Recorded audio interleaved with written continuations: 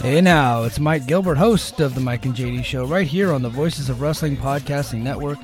Join JD by God Oliva and myself every Thursday night live on the Voices of Wrestling YouTube channel at 11:30 p.m. Eastern Standard Time, as we stay up all night discussing all the hottest stories in professional wrestling. You can also check us out right here on the Voices of Wrestling Podcasting feed, or you can subscribe to the Mike and JD Show feed. Now, enjoy the show. This podcast is a member of the Voices of Wrestling Podcasting Network. Visit voicesofwrestling.com to hear the rest of our great podcasts, as well as show reviews, columns, opinions, and updates across the world of wrestling. Here we go!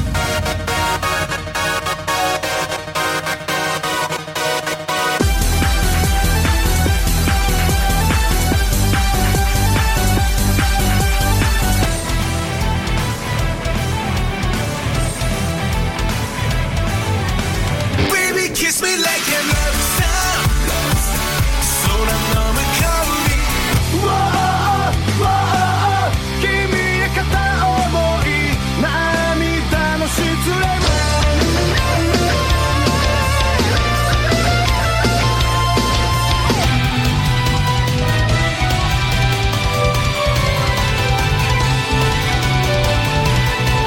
So give me fuel, give me fire, give me that what I desire.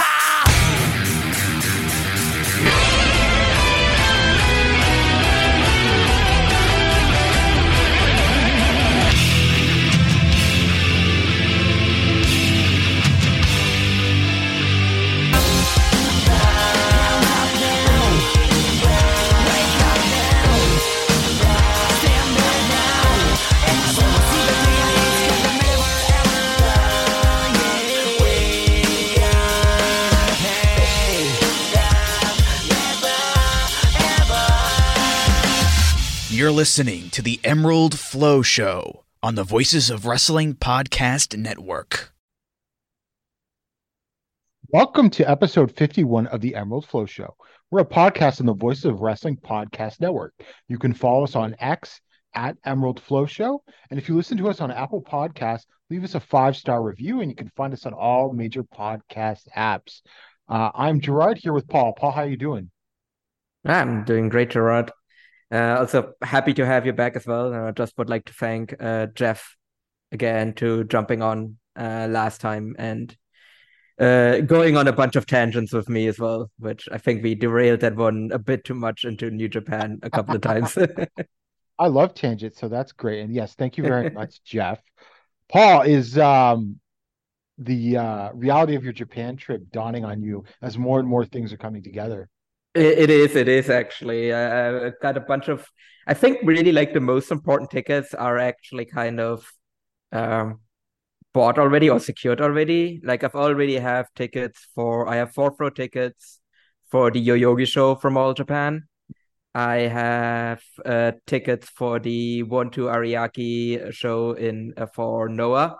What kind of tickets did you buy? I did go for like bottom Arena B. Was it Arena B or Arena A? I don't remember. I think Arena A is what they call it. But it's on the floor in Ariake after Keno 1. After Keno 1, I bought those because otherwise I would have been fine with like being in the upper floor as well. I have my Wrestle Kingdom tickets, and I have a confirmation because I'm buying them together with, I'm going together with John Carroll. And so they had the like fan club application. So I'm confirmed for royal seats for New Year's Dash. So wow. Yeah. I'm curious like how far up front that actually is going to be. So yeah, no, definitely excited for all of that. And then obviously there's still like a bunch of minor shows as well. And actually, literally, just before I joined this call, I was like, okay, I actually need to like start buying like the Shinkansen tickets now as well. Right. What about All Japan on the 2nd and 3rd? I am going to go to those as well, but I'm just gonna risk that they're not gonna sell out, which we'll see. I mean, I'm probably gonna have to measure. I probably have to keep an eye on kind of how tickets are selling. Like that's one of like, for example, for Yogi, I actually kind of was thinking of just kind of risking it as well to not buy in advance and just buy a day off or when I'm in Japan. But I was just looking at how quickly tickets are flying off the shelf for that, and I was like, okay, I'm not gonna risk missing that one. Yeah, and I probably have to do the same for the Hurricane shows. Uh, I might have to like buy those in advance as well if tickets sell fast for those. But even okay, it'll be really sad if I miss those. But I will definitely get a All Japan Hurricane on this trip because I'm not leaving until the 15th. Oh wow. And there's one on the 14th as well. So Right. I'm going to that one. And there's a Noah Hurricane the day before that. So it's gonna basically gonna spend a lot of time in Hurricane. That's exciting. So we have a lot to talk about. A lot of things have been happening Mm-hmm. in Japan, but we'll start off with Noah and their Monday Magic episode 3 on November 13th from Shinjuku Face as usual. I have to say, I'm really enjoying these shows, and they're the best part of Noah right now. Yeah. No, I fully agree. Like you're not gonna get any like match of the year contender, but all of these are like just really like fun and like it's just like a really nice breezy time, right? You just kind of sit down and they're like 2.5 hours, I think. I don't Yeah, remember off the top of my it's head. like Yeah. 2 hours. Yeah. So you just watch them and they're like the crowd is really I think it really helps if the crowd is really hot. And everyone also seems kind of like relaxed in a way, right? Like everyone is kind of fine with just kind of not taking time off, but like everyone just seems a bit more at ease, I think is a better way of describing it. Yeah, definitely. And to open the show, there was an exhibition match with Manabu Soya and Daisuke Nakamura. Went to a draw with Keno and Alka Sasaki, who is an MMA fighter, in 10 minutes. I mean, this was fine, I think, but I will say I think Sasaki showed some potential. And at this point, I think Mhm. Noah should just try to use him. I mean, yeah, how old is he? He didn't look like a spring He's chicken. like 30, or I mean, could be older.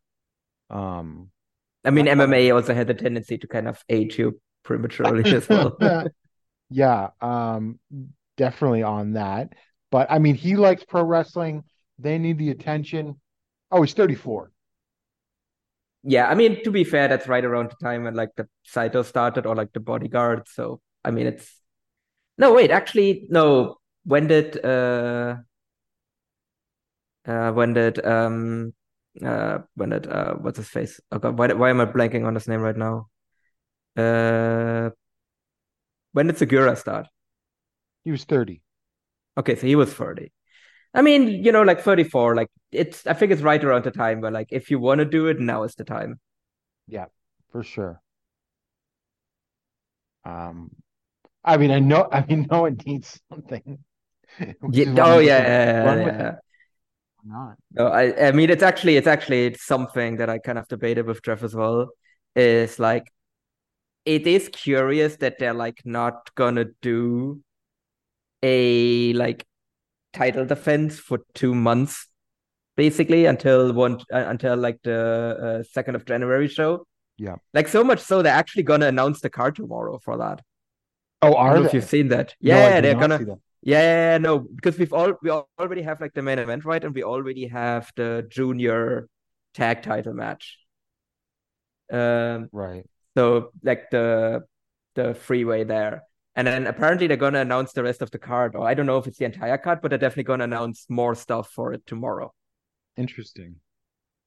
So it's just really interesting when I was wondering that as well. Like they still have like the Yokohama Budokan show coming up, and like I mean, okay, they have like the like old trainers match on there, but then otherwise, I'm like, what is actually expected to draw on that? Because all of their titles are on like younger foreigners that aren't really super established as well, right? Like Keno is the only Japanese champion they have now. Yeah.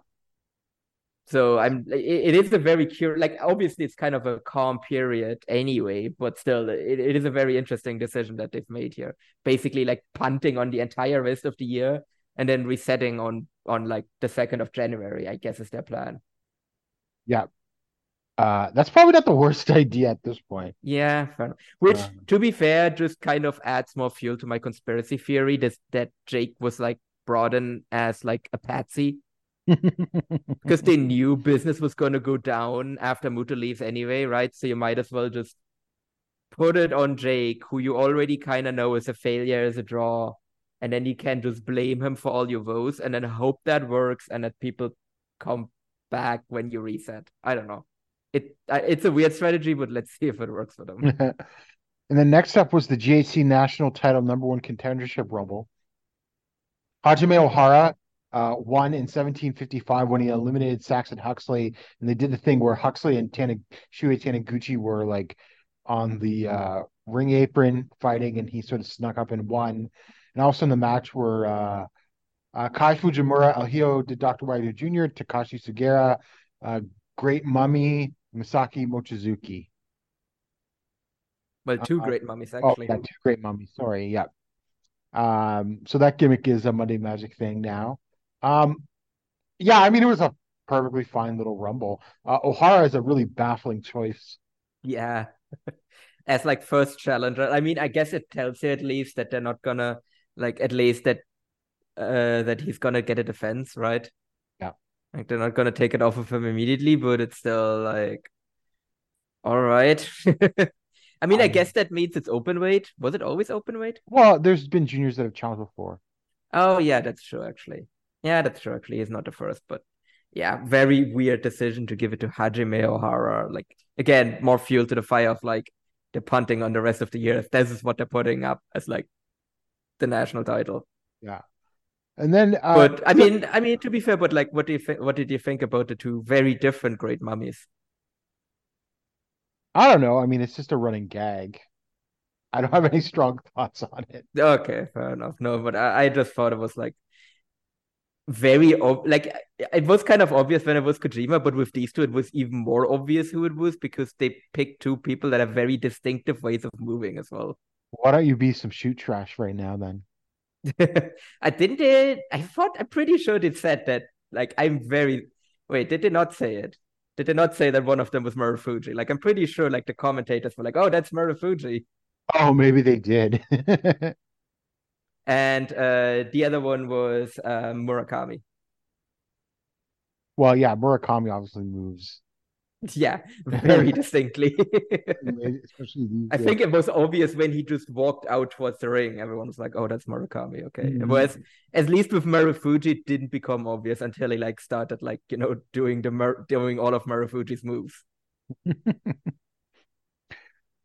And next up was Hayata and the debuting Titus Alexander, who's on an excursion in Marvelous, and they defeated Atsushi Katoge and Teriyaki in 7 minutes and 18 seconds when Alexander pinned Katoge with the big ugly. Katoge is just a jobber now. Yeah, apparently. I mean, just loses Harada, and then he's just like he hasn't done anything right since Harada No. retired. Like, Well, he yeah. challenged with Hiroki for the Oh yeah. tag Well, titles, yeah. Which but I also still think that might have been because who was it that got injured again there? I can't even remember. There's a lot of injuries. Yeah. But what I am happy to see is Titus Alexander. Oh, he looked great. Yeah. No, I mean it's not that I have seen a lot of him, but he's someone that has like a lot of people that are really into like American indies are like really, really high on him. Yes. So just a perfect guy, I think, to like add as well to like if you want to bring in random foreigners, I think this is the kind of random foreigner you should Oh, bring for in. sure. And I thought this was a really good match. Hayata didn't do anything, and Teriyaki's really um I think Teriyaki's good too. I think Teriyaki's someone that can hang around longer than Titus Alexander. Yeah. And he is continuing to improve every time I see him. Yes. No, for sure. I think he needs a lot more seasoning, whereas Titus Alexander is probably like he still needs a bit of work as well, but I don't think like from what I've seen here as well, he doesn't seem like someone that is that far away from getting signed by I like a mean, bigger American I would assume promotion. that AEW is going to swoop him up in like a year at least, but within a year. Yeah. Yeah. Whereas Teriyaki, I think, can like stick around for a couple of years. Yeah, for Because he sure. also needs to bulk up as well. Like he has a good frame, but he's still like, still has that like thin rail frame. So I think like staying in Japan and eating a bunch of chanko is gonna do him really good. Yeah, definitely. So two more good foreigners from Noah, I would say though. Yeah. Um, And then we had Chihiro Hashimoto and Miyuki Takase defeating Yu and Hibiscus Me in 707 with a diving guillotine drop from Takase on Me. Another solid Joshi match. Just wasn't as good as that other one on like the first show, but it was definitely one of the best matches on the show. Mm-hmm. Yeah, no, I like this one as well. Like I said, you're never gonna get like a match of the year contender on these, but yeah, I agree that this was like the best match. I actually kind of really like the main event as well, Oh but yeah, this was still really good. yeah. Next up, Alpha Wolf versus Dragon Bane went to a double pinfall in 847. I mean, you've seen this before, and I don't even think this was their best example of them doing their thing. No, Just because they usually get more time. yep, and still continues my continuous complaint with these two, which is, can we just please get a match involving either of these guys that doesn't involve the other guy? Just like once. Yeah, that's not happening. I don't know. Like I really enjoy them. I really enjoy them as a team. So I'm perfectly happy with keeping them together as a team. But like when they get a singles match, they can also get singles matches with like other people, unless it's like them not wanting to do that. Hmm. Yeah, I don't know. I have a feeling it might even be them not wanting to do that. Yeah, I that probably is what it is. But then if I'm Noah, I'm like, no, you're facing like you were setting up a title match here. You're facing Alejandro.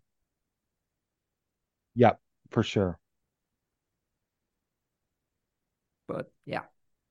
Otherwise, I put it still like I mean, look, these two have a really good formula, so it was still fun. It's just a thing that annoys me that it's like whenever they get a singles match, it's only against each other. And then next up in the main event, we had Kaito Kiyomiya, Ryohei Iwa, and the mystery partner who was Yuma Anzai, Mm-hmm. beating Jay Clee, Anthony Green, and L.J. Cleary in 1734 with a modified Tiger driver from Kiyomiya on Cleary. Honestly, I was somewhat surprised that this was Anzai because there was so much radio silence on the Noah All Japan relationship. But he came out, he got a huge pop, Mm-hmm. and this was a really good match. Yeah, and I believe they have actually been given a name as well. I don't remember what it is actually. Actually, hold on, I have it here. Um, yeah, but I'll get to the what's yeah, Mhm. or no, wait. I just see a thing that they put out called Magic Together. But what did there was something else? I think there was like I mean maybe that's what it translates to. I did see like a like I only saw the Japanese name, so I don't know Yeah. what it actually translates to. But I mean, hey, okay. I mean, there's two things I think about putting these three together as a team, right? Or like have like an informal thing for them at least. Like I think that's really cool for Eva because that obviously shows that like if New Japan obviously okayed that, then they're like, okay, yeah, sure. Like I think that shows that if they want to align with like the guy that is clearly going to be like the ace of all Japan in the future, and the Yeah. guy that is technically, I guess, supposed to be the ace of Noah, I think that's a good sign for Eva. It's a good sign for Anzai. Hmm. I don't know about Kiyomiya, to Well, be yeah, quite that's honest. the thing. He's palling around with a couple of rookies, Yeah, that's the thing. Like he's a two-time champion and a two-time like league winner as well. and he Like doesn't give off like I'm the leader of this vibes. no, it's Anzai. That's again it's this weird dichotomy of like this projection of Kaito Kiyomiya where it's like no he's like our young up and comer, it's like he's held your title for over a year. Yeah. Like what are we why is he associating with two rookies, like with a guy that is barely more than a year in and another guy that was like losing to like Yoshinobu Kanemaru in openers like 3 months ago. It makes no sense, but they Yeah. got to give him something. Yeah, I mean, like I said, good for the other two. With Kaito, I'm still kind of at a loss what they're doing with him. I mean, do we actually kind of want to talk about him being in World Tag League as well? I haven't watched any of the World Tag League. Have you? I watched the first night. Okay. I very much recommend going out of your way to watch Oiwa and Kiyomiya versus Gabe Kidd and Alex Coughlin because it has. I mean, I'm sure you remember the G1 match between Kaito and Gabe Kidd. Yes. Yeah, they continued that story. Okay. Yeah. That's all I'd say. I gave it 4.5 stars. Oh, wow. Yeah. Yes, I heard a lot of people talking about that match. I'll have to check it out. And that, yeah, but how does like, where was that show? That was a Kurikan. And what did Corkin think of Kiyomiya? They were excited about that match because like those guys were like aware of the story with like the G1 and everything. So Okay. they were very much excited for that match and they were hot for all of it. That's a good sign for Kiyomiya, I Yeah. guess. I guess, yeah. I mean, that's the thing. Like, it's not like crowds have really like given up on him, as you've seen by like crazy stalkers like Yes. invading the ring and encouraging him to like, finally embrace his destiny. It's like, yeah, I don't know. Like, I think I still don't think that train has fully left the station, but it is kind of starting to like just. I mean, no, maybe that's not the right rephrasing it. The train hasn't fully derailed yet, but it's starting to come off the rails. Yeah, I think is the better way of phrasing it. Yeah, that's fair. I would assume like okay, so what's your prediction of how far they get? I don't think they're making it out of the. Do they even have blocks? I don't Are they remember. yeah, Yeah, no, they yeah. have blocks. They have blocks. I don't think they're making it out of the block because, like, why would they? Or even with a young boy until like not that long ago. Um. So yeah, I don't like. That's what I mean. Like, I don't really know why they're there. Because at least with the G1 there was like a story here, whereas with this there isn't really. So yeah, I think they're just gonna be like in the middle of the pack, and then who knows what Kaito's doing afterwards. I mean, there are still people that are like, is he gonna jump to New Japan? But I don't know. I still don't really see that happening. No. And then Because he's just he'll kind be of back in Noah, lost in the shuffle. well, I mean, the thing is if he were to jump, he'd be firmly behind the Rewa Three Musketeers. Yeah, and probably Oiva when he comes back. Yep. And So possibly that's Nakajima. yeah. So So like that's a lot of guys there already that are gonna be ahead of you. yep. So that makes sense. Also, okay, actually, I mean, talking about him being lost in the shuffle. And it's a show we're kind of gonna like just skip over a bit that happened after this one because it was just kind of a house show where nothing happened. Mm-hmm. But the main event, so actually there is something from that show that I do want to talk about. Just remember it. So there was kind of in the main event of that one. We had Daga, and so we had the Stinger guys against Hayata, Eita, and Kaito Kiyomiya. How much more can you just be lost in the shuffle that you're just like the third, like just the random guy that isn't involved in the feud at all for a bunch of juniors, Yeah. right? Like even if it is the main event of a house show, but like like you're just completely irrelevant to the story that is being told in this main event. Well, Like compare that to you like could have just compare that to like a random All Japan house show where Kento's in like the 6-man main event. yeah, where Kaito is still going to be the most important part of that like match still. Yeah. Whereas Kaito was just like a body in there, and also that show like that match also they just did all of the like usual like bullshit in that like Stinger and like Right.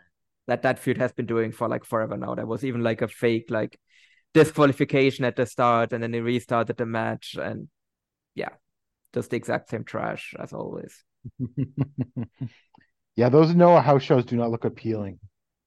I mean that there are sometimes they have some nice stuff, but there's never anything on it that is like must see. Yeah. What is must see though, just want to get your opinion on it, is what do you think of Jake's new look? Milady, how are you? Okay, thank you. We're exactly aligned of what this looks like. Yeah, not great.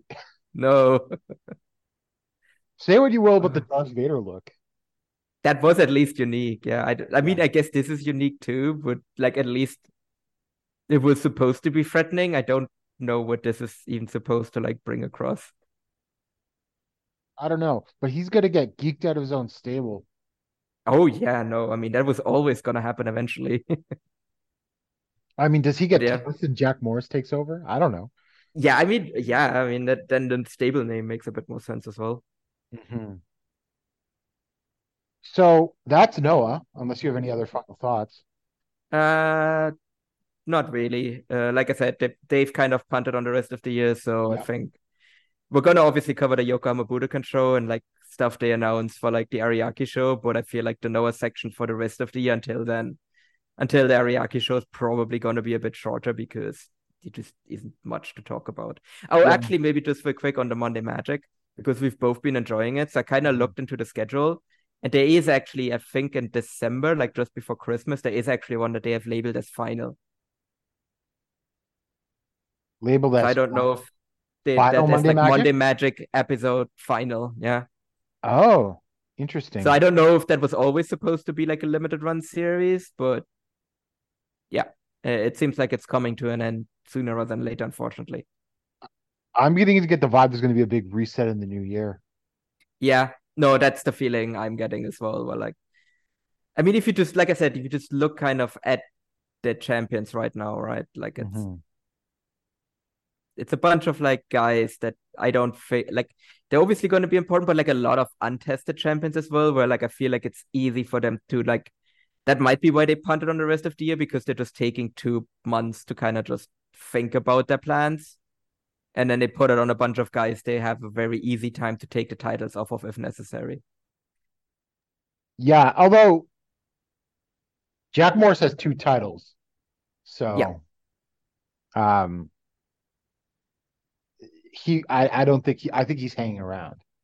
Oh yeah, no, definitely. But I feel like he might be losing one of them at some point. Like I I don't just think they're get going to the keep him as a double champion. For sure. I just get the feeling that Wagner's gone. Yeah, which is a shame. Hmm. But he has been announced for Carrot, so I might Yeah. need to see if I can make that trip work in March. Hmm. And then Paul, you didn't watch the show, but I watched Ultimate Party. I uh, mostly enjoyed Ultimate Party. I'm just looking through here the results. Uh, the tag title match was Soma Takao and Shota versus Masahiro Takanashi and Antonio Honda. It went 746, and Takao pinned Honda. Ta- uh, it was just like a 2.5 star match. Tag Rumble was won by Yusuke Okada and Yuya Kuroku, um, which was a fine little thing. Uh, Naruki Doi pulled double duty that day and showed up after the All Japan show to be in this. Oh yeah, he Um, was in the opener, right? So he just I yeah. was like, why is he in the open? And it made a lot more sense when he like I heard that later. I was like, oh, he went to Ultimate Party. Okay. So nice to see Okada and Kuroku get something, and they're going to be challenging for the All Asia Tag titles on December 9th, I think. And I'm looking forward to that match. Tokyo Joshi Pro offer match. Yuki Arai, Moka Miyamoto, and Shino Suzuki defeated Suzume, Arisa Endo, and Wakana Yuhara in 10-10. This was probably one of the best matches on the undercard. Very solid. I haven't been enamored with the booking of Tokyo Joshi Pro this year, but their rookies like Yuhara, and then there's like Toga too. Like they've been very solid, and they got to show off here because I think that's probably the first time a lot of people saw Yuhara and maybe even Shino Suzuki. Um, the special 8-man tag match. Uh, Yoshitatsu, Yoshihiko, Danshuko Dino, and Super Sasadango Machine defeated Shinshiro Takagi, Akito, Makoto Oishi, and Shinshiro Kawamatsu, who's that politician guy. When Machine pinned Takagi, that's exactly how you think it was. Um, Yeah, Special that singles sounds match. like a lot of comedy in Yeah. there. Tokyo Japan Kuroshio defeated Takashi Misada in 13-14 with a crucifix hold. Uh, Jiro did his incredibly long entrance, of course, which was over, no doubt. Um, I mean, this was fine. Masada obviously is like a huge prospect, but this was not the best use of his skills, I think. And then the DDT versus Voodoo Murders, Jun Akiyama, Harashima, and Yukio Naya defeated Jun Saito, Rei Saito, and Toshizo in 10-11 when Naya used a backdrop suplex on Toshizo. This is a fun little brawl. Obviously, this is building to Naya versus Rei Saito. Then the special singles match, Daisuke Sasaki defeated Tetsuya Endo in 14-20. This is a Daisuke Sasaki match. But I will say, Paul, did you see the spot from this match with the 450 through a table? No, actually, I haven't Okay, seen that one. so it was a picture perfect. Sasaki was on a table on the outside. Then Tetsuya Endo jumped up on the ropes and then did a beautiful 450 with a perfect landing through the table, and the table broke and everything. It was just a beautiful spot, but that was the best part of this match. Okay. I mean, fair enough. It's Um, just still, I'm just looking, I haven't seen it, but like, does it make sense for Endo to lose here? Like, it seems like a weird oh yeah, result, but I haven't really been following he DDT passed too out in much. the crossface. And I don't know. I've been spotted with my DDT watching. So I don't know if it made sense. But maybe they wanted Okay. to heat up Sasaki for a title match. Yeah.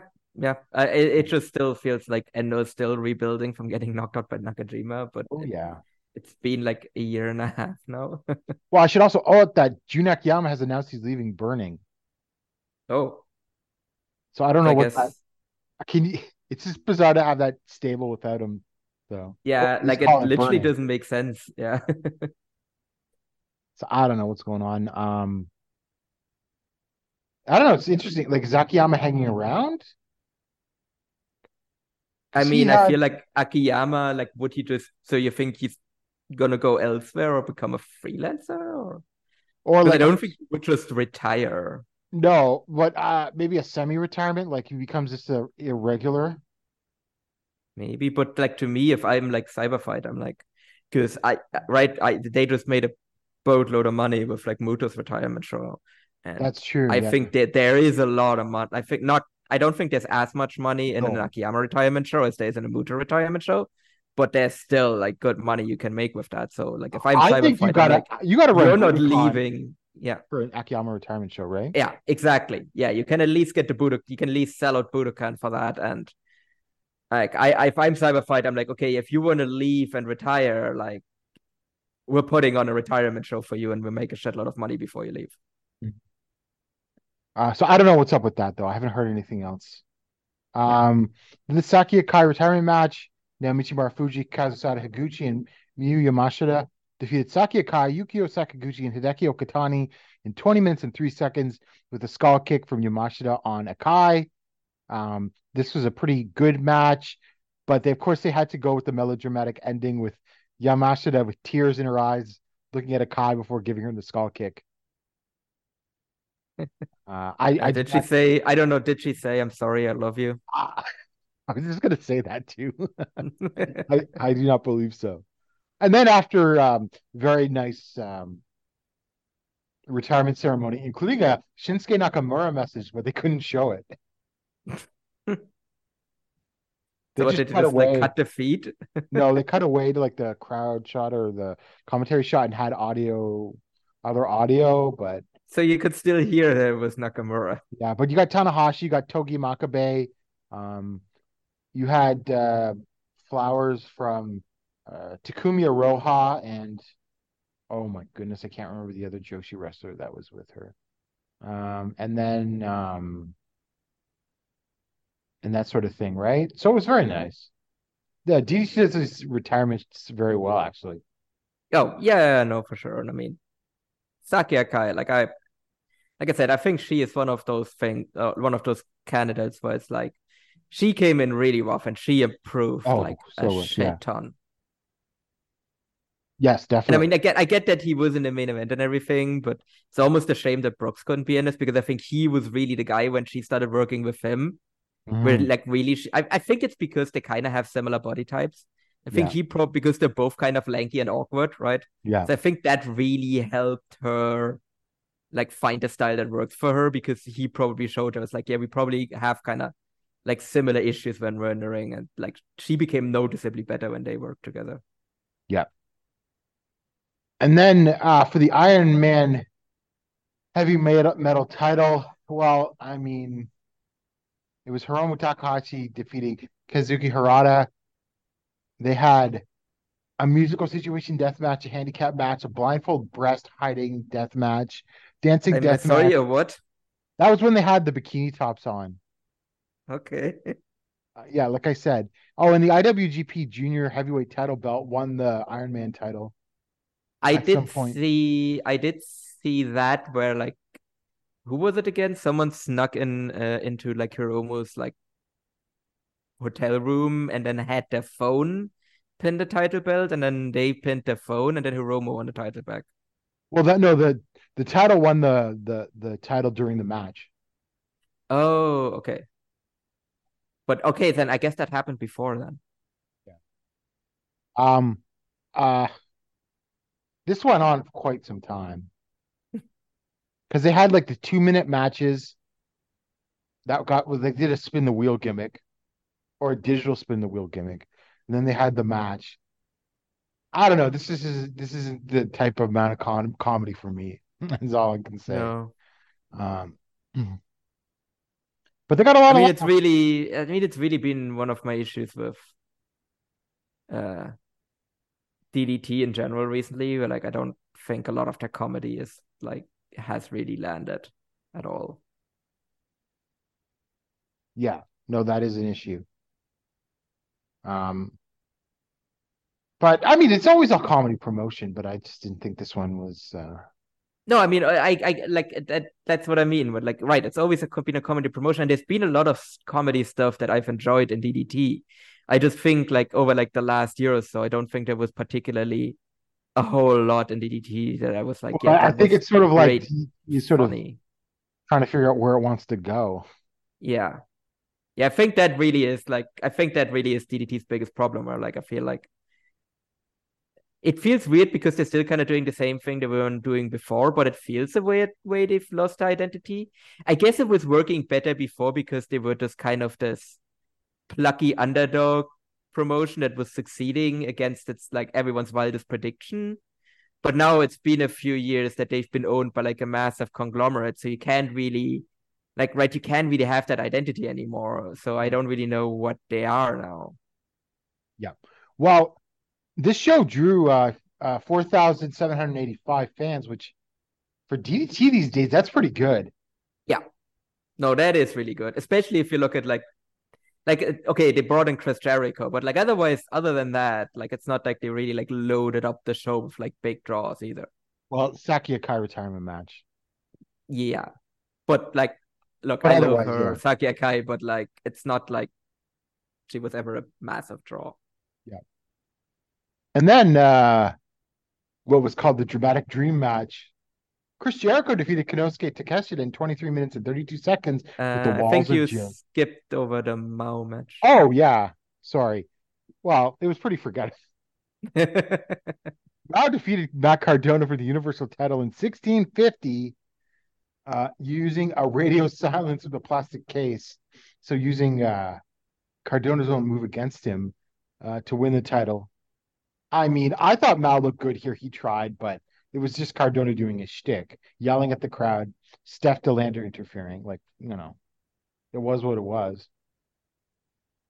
Yeah, I feel like when I'm going back to like watch the show, I feel like this is one of those that I feel like I'm gonna be like after I have a feeling like you really, really only need to watch the yeah guy in the top two. Yeah, I'm gonna go to the Akai retirement match, and then I might be skipping to Jericho Takeshita unless you tell me to skip it, and the main event.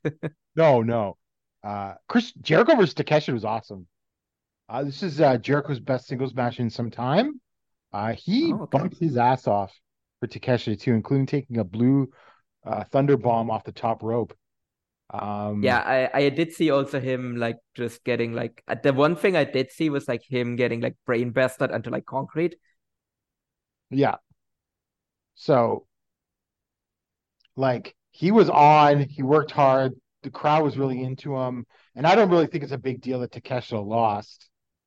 He is a heel, and I would assume that Jericho probably put over Takeshita in AEW. Yeah, and also like it's in Japan. Like I Yeah. mean, And Takeshita and look, DDT I especially. mean, Yeah, DDT he's of any Teflon. company does not care about Yeah, their people losing.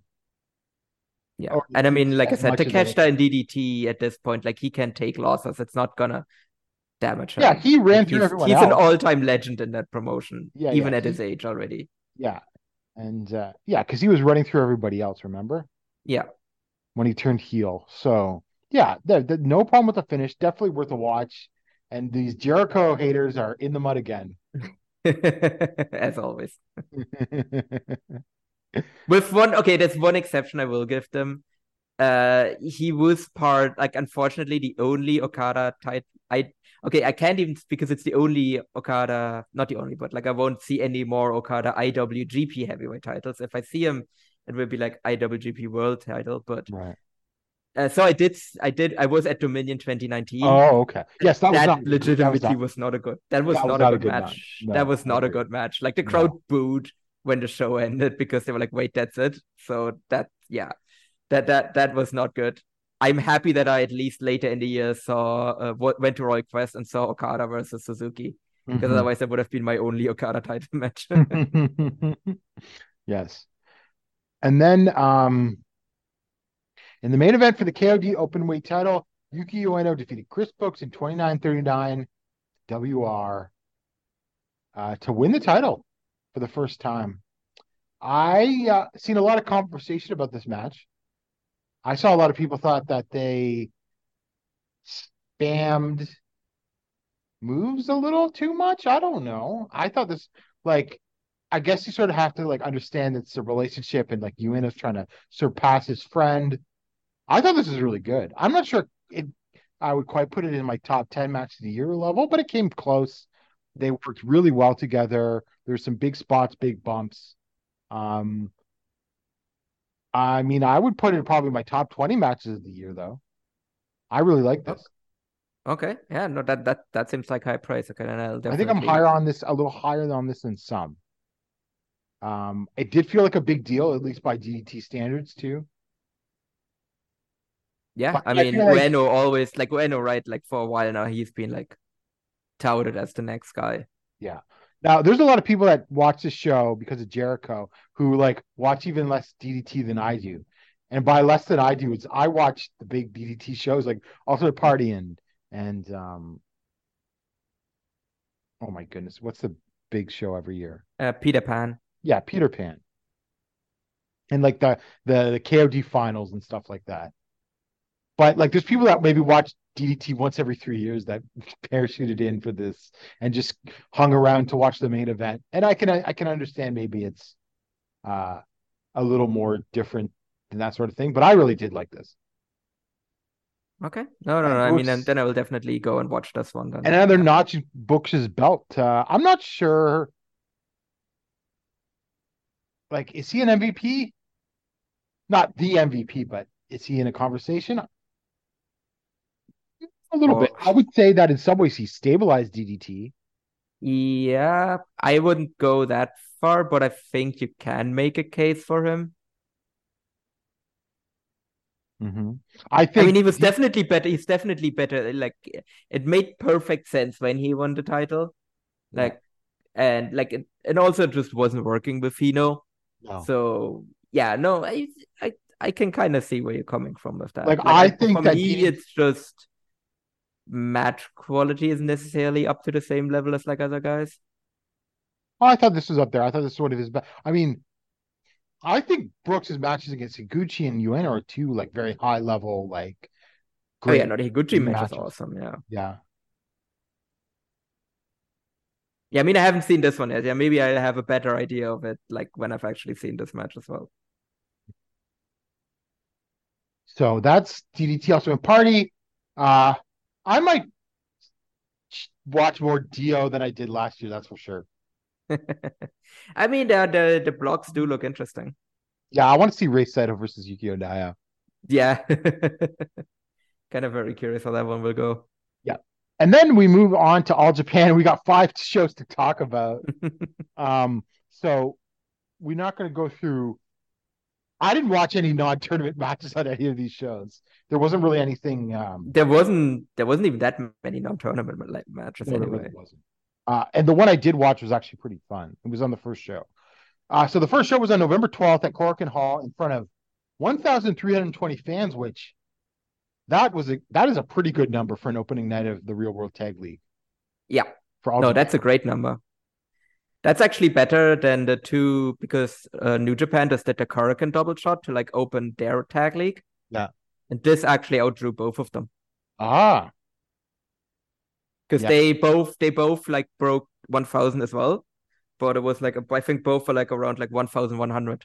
Yep. So that's a good sign for All Japan. Yeah. No, that's a great sign. Like that's a great sign. Anytime you can manage to like, even if it's just in Hurricane, each time you can manage to like outdraw New Japan, I think that's always a very good sign. Yep, definitely. So we start off with Junior Battle of Glory, Atsuki Aoyagi defeating Naruki Doi in 3 minutes and 47 seconds with a Bakatari sliding kick cutback. Paul, this is awesome. Yeah. They tried to be the heel, but no. Atsuki counter. Yeah, just outfoxed them, yeah. This is one of the best sprints I've seen all year. I mean, it was less than 4 minutes. And he sent Doi packing off the DDT. Yeah, Doi literally running out to the taxi. Probably didn't even take a shower to make it to make it to Sumo Hall in time. Or not even a taxi. Wait, no, you can just. I think I'm pretty sure you can just take a straight train from there to. Can you? I don't remember off the top of my head, but like, it is actually a relatively straight shot from there to Sumo Hall by train. The next up in the Real World Tag League, we have Jun Saito and Rei Saito defeating Tokyo, Japan, or is it Japan, Tokyo? Kuroshio. I know. Seigo Tachibana in 10 minutes and 41 seconds with a psycho break from June on Tachibana. We got the Jiro entrance, of course. Mm-hmm. And Tachibana's back to the Kuza look. Yeah, I mean, I guess with Honda leaving GOA, I guess GOA in general is just dead now. Yeah, there was a graduation match. Yeah, but I thought that was just Honda graduated from GOA. Oh, okay. But it seems like all of GOA just graduated. Mm-hmm. Anyway, I think this was sort of better than I thought it was going to be, but at the same time, I think this should have just been a squash. Yeah, it could have been a little bit shorter than it was, but it was fine for what it was. I think it's the best way of saying it. Yeah. Because like they should have like come back, bam. Like honestly, I just would have had them take off Tachibana's like head with a big like lariat or doomsday device in like 3 minutes. Yeah. Then next up was a non-tournament match, but I'm just going to mention it because it was Reiki Honda and Yuma Anzai defeating Osama Nishimura and Ryo Inoue in 8 minutes and 48 seconds with the final event from Honda on Inoue. I thought this was a lot of fun, and I thought Nishimura and Anzai's sequences were really good, and I'd like to see them have a match. Yeah.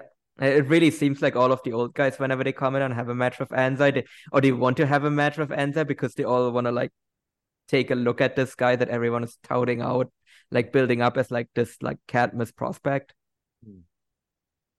And then Junior Battle of Glory, Fuminori Abe defeated Dan Tammer in 8 minutes and 57 seconds with a referee stop from an octopus hold.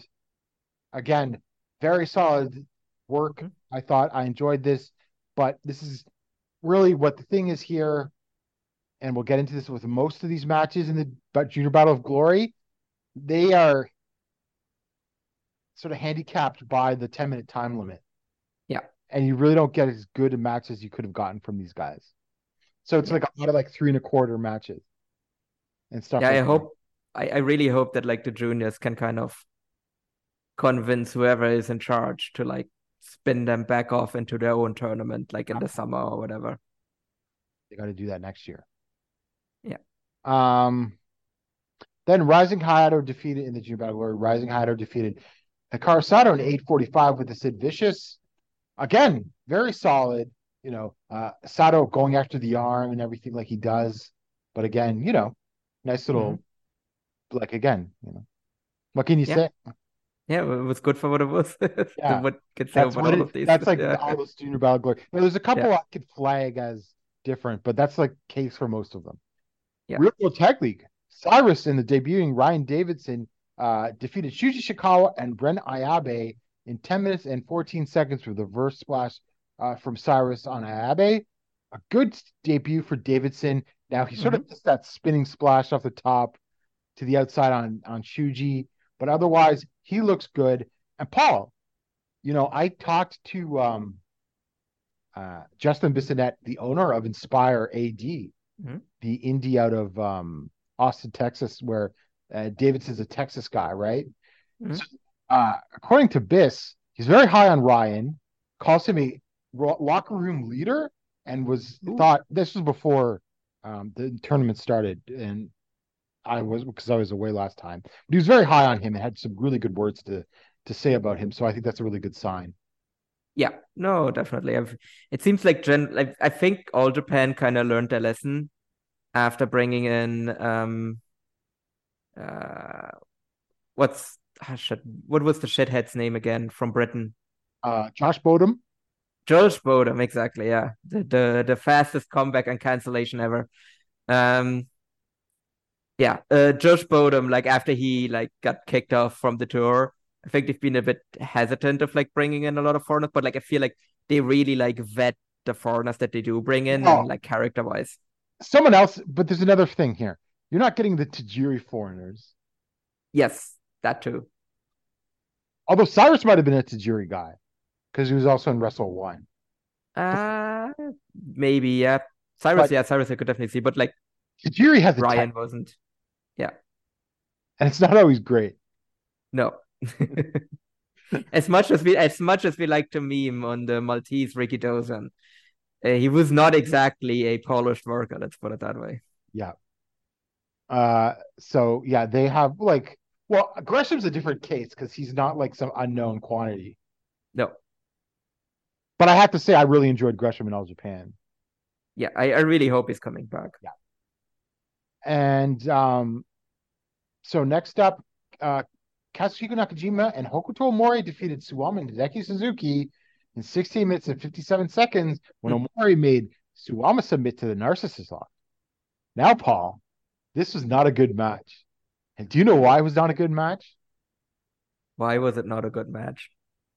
Well, because they were doing dueling can they coexist angles with the tag team partners. Now, okay, I agree. It was not a great match, but so I didn't watch the show live. I came back to it later. And I saw everyone like shitting on this match like really badly. So I like went in with like super low expectations, and maybe that's why I'm like, it wasn't horrible. Basically, it's my takeaway from it. But it definitely isn't ideal like to like have like two like can they coexist stories. Although what I will say now, with especially with hindsight of kind of where we see both of those stories going, I'm also like a little bit less down on it as well. Because if they kind of had kept it up, right, it's two like can they coexist stories, and that's how they would have stayed, then I would still be even more like, yeah, that's really bad. But at least like they kind of established it here that like both of these have like teams have problems with each other, but one team is currently actively overcoming it, and for the other team it's only getting worse. So like where like Nakajima and Omori are like, because I was going to say the Nakajima and Omori thing is evolving and it's getting better. Yeah. Whereas the Suwama and Hideki, like the Nakajima Omori team is like leading to them becoming an actual team, whereas the Suwama and Hideki team is like leading towards them having a singles match. Yeah, for sure. Yeah. So like in that regard, like it's not as bad as it could have been. But I agree definitely, like in the moment on the first night, having these two facing off against each other with the exact same story is kind of shitty. But I will like weaken it off a bit with the power of hindsight, being like, well, yes, they did do that, but it makes more sense now because they showed that these two are going in different directions afterwards. So it actually makes logical sense in terms of storyline. In the hobby, it's not easy being a fan of ripping packs or repacks. We hype ourselves up thinking, maybe I can pull a Ken Griffey Jr. rookie card, but with zero transparency on available cards and hit rates, it's all just a shot in the dark. Until now. Introducing slab packs from arenaclub.com, the only repack that provides real value, a complete view of all possible cards, and clear hit rates for each one. Now, when I buy slab packs at Arena Club, it finally feels like I know what I'm getting. I was able to open an Arena Club slab pack, and I'll be honest, it was a lot better than what you normally do. Say you go to a card show, and there's a random innocuous brown bag of cards, and yeah, you can open it and look, it's going to be junk. You know what I mean? Like, you know what you're probably going to get in those. Maybe you find that fun, and sometimes I do. Sometimes I like just opening up cards and saying, hey, look at some random cards or whatever. But if you're really in this game to find value and find particular cards, it sucks to have to buy these mystery packs, and it ends up being, almost nothing, nothing of value. Not with Arena Club. You can display, again, of all available cards, hit rates, grading, so you know that when you're opening up the slab pack, you are going to get something valuable. You are getting something good. And Arena Club, in addition to having those great slab packs we just talked about, is also a marketplace for card collecting, buying, trading, selling, displaying, all that sort of stuff.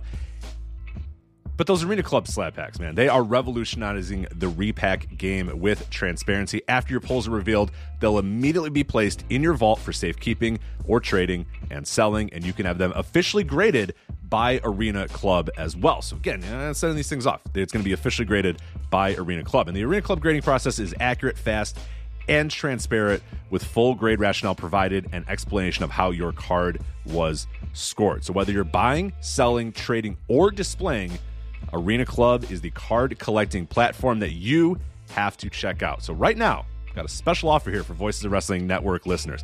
You can get 10% off of your first purchase by going to arenaclub.com/VOWnet. Again, that's arenaclub.com/VOWnet. Now, that's a crazy offer. That's 10% off a $400 slab pack. $40 off right there. 10% off your first purchase. No matter what that purchase is, 10% off. Again, that's arenaclub.com/VOWnet. arenaclub.com/VOWnet for 10% off your first purchase on Arena Club. And we thank them for sponsoring the Voices of Wrestling Podcast Network.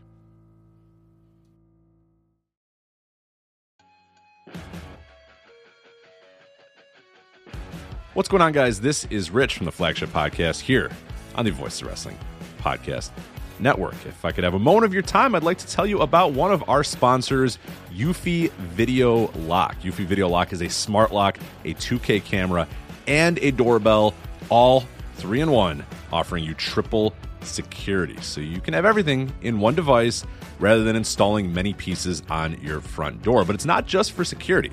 The Eufy Video Lock is also for convenience. No more concerns about losing keys, and you can assign passwords to your family members and see them coming back home via the integrated cameras. Some other great features we love about the Eufy Video Lock is it is easy to install and set up with just a Phillips screwdriver, no drilling required. Keyless entry, no more fumbling for keys when your hands are full. You never have to worry about kids losing keys or passing among renters. You also have 0.3 second fingerprint recognition and 1 second unlocking. Again, 0.3 seconds, it's going to recognize your fingerprints, and in 1 second, it's going to unlock. And with the AI self-learning chip embedded, the more you use it, the more accurate it will be. Also, no battery anxiety. You have a rechargeable battery in there that could last around 4 months, and you will get a low battery notification before it runs out.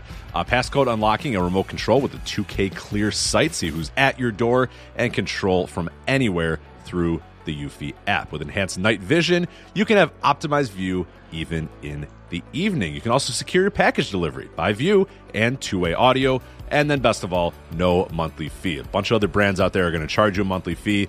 You have your recordings locally, and you never have to pay for storage. Customer service, Eufy's got you handled as well. They're on standby for you 24/7, so you can enjoy a worry-free experience with an 18-month warranty, all backed by their professional customer service team. Contact them anytime by telephone, email, or live chat. Personally, as a homeowner, I love my Eufy Video Lock. I have the ability to see what's going on when I'm not home, when packages has arrived, and really the thing I love the most about it, the ease of being able to lock and unlock my doors without having to fumble with my keys and reach in my pocket or wait, no, crap, they're in my backpack, all that sort of stuff. All this is happening while my dogs are barking at me. You know what? Not anymore with the Eufy Video Lock. I touch it, 0.3 second fingerprint recognition, 1 second, door is unlocked. Much, much easier. So if you want to jump on board with Eufy Video Lock, search Eufy Video Lock. That is EUFY Video Lock. Again, that's Eufy Video Lock, EUFY Video Lock, or visit eufyofficial.com/video lock to see how you can gain complete control of your door.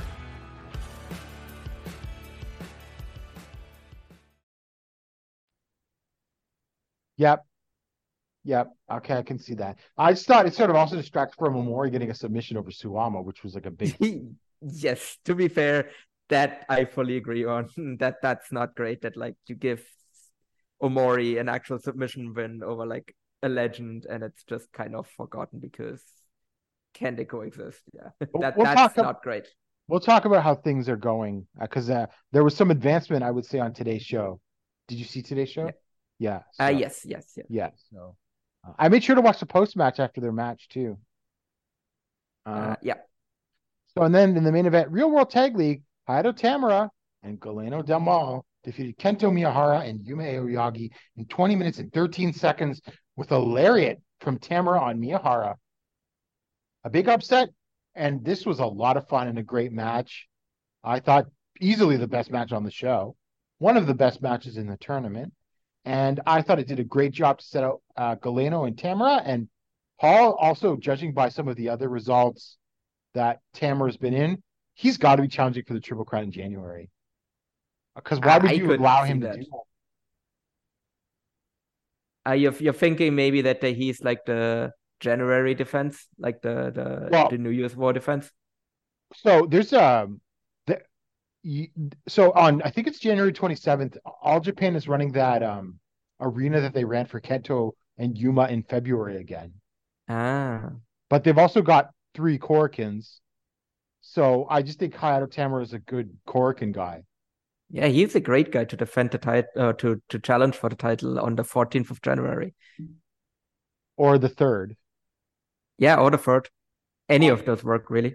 Just because, like, I think they realize that Kento needs, if you're putting the belt on Kento again, and I think it's pretty obvious that they are, he needs like new faces to face. Yeah, unless this is a bit of a longer thing with Nakajima. Well, we'll see. But I still wouldn't rule that out. Like him and Omori kind of growing together as a team leads me to believe that maybe he is sticking around for a little bit longer. Because why else kind of give him maybe like a longer tag team partner or not? Well, I mean, we'll see whether this one goes. Yeah, but I just think that, well, we'll talk about it later, but Hayato Tamura was being sort of like, I mean, look, Hayato Tamura, I like Hayato Tamura versus Kento Miyahara is a great match, as would be Hayato Tamura versus Katsuhiko Nakajima. So, you know, I think we win either way. Yeah. So, but that was also a good way to end the turn with a big upset, I think. That's what you want to do on your tournament. Is like you want to like have like that big upset, especially on like the first night, to like really like get the juices going. Mm-hmm. Then on the 15th at Tokorozawa Citizen Gym sub arena in 560 fans, Naruki Doi versus Hikaru Sato, or he beat Hikaru Sato in 4:53 with an inside cradle. Again, a perfectly solid match against 2 great veterans. That was less than 5 minutes. Yep. Shuji Ishikawa and Ren Ayabe defeated Hayato Tamura and Galeno Del Mal with a running knee lift from Ishikawa on Tamura. This was also, I thought, solid. I gotta say, Ren Ayabe stepping up in this tournament. Do you not think so? No, that was actually going to be my talking point now as well, because I think he really has been kind of the standout, I would say. Because I would say so. Because I was like, for me, it was like, okay, it's kind of getting to that point where like Ayabe needs to like take that next step. Because he had shown flashes of like being talented, and he obviously is like really tall. So he was always going to get chances, but I think he really is kind of stepping up now. Like he really is showing like a lot of attitude here, and he's like really like using his body, like his size a lot more as well, like more effectively now. And yeah, no, he really is like the guy that is like the most like popping off the screen for me so far. Almost like he's wrestling for a contract. Yeah, no, that's also my take as well. Yeah, I think we might be seeing. I might be seeing him in January in a tracksuit on the 2nd of January. And then Real World Tag League, Suwama and Hideki Suzuki defeated Japan Tokyo Kuroshio and Seigo Tachibana in 8:47 with a double iron suplex from Suzuki on Tachibana. Of course, I mean, Suzuki and Suwama bickered here, but they managed to beat these guys. Yeah, I mean, as they should. Yeah, it was what it was. And then Ryuji Hijikata and Hiroshi Yamato defeated Black Mensaray and Ryu Inoue in 7:25. Fisherman Buster from Hijikata on Mensaray. Didn't watch it. And then Real World Tag League, Katsuhiko Nakajima and Hokuto Omori defeated Ryuki Honda and Yuma Anzai in 9:52 with a Northern Lights bomb from Nakajima on Anzai.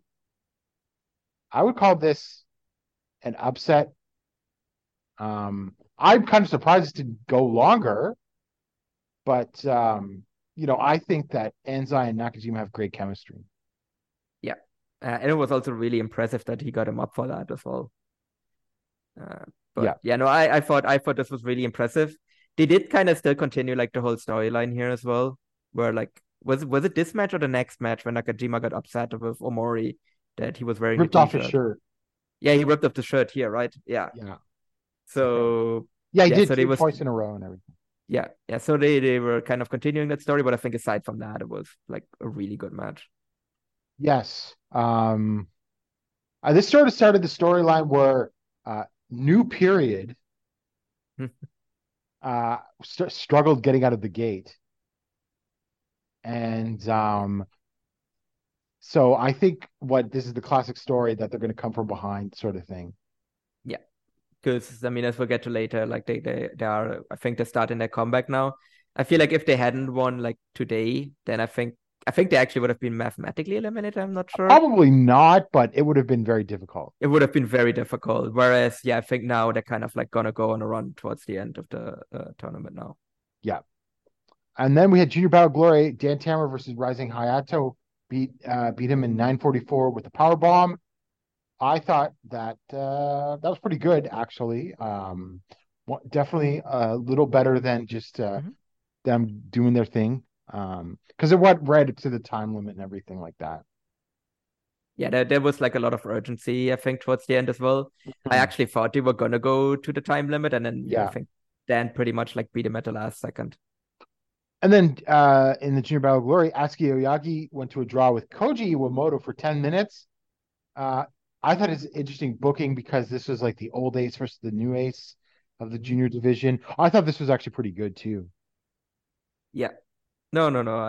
I feel like they kind of were doing a draw here to maybe like save Atsuki's first victory over Omoto for like later. Yeah, for sure. And then Jun Saito and Ray Saito defeated Cyrus and Ryan Davidson in 9:40 with the diving body press from Ray on Davidson.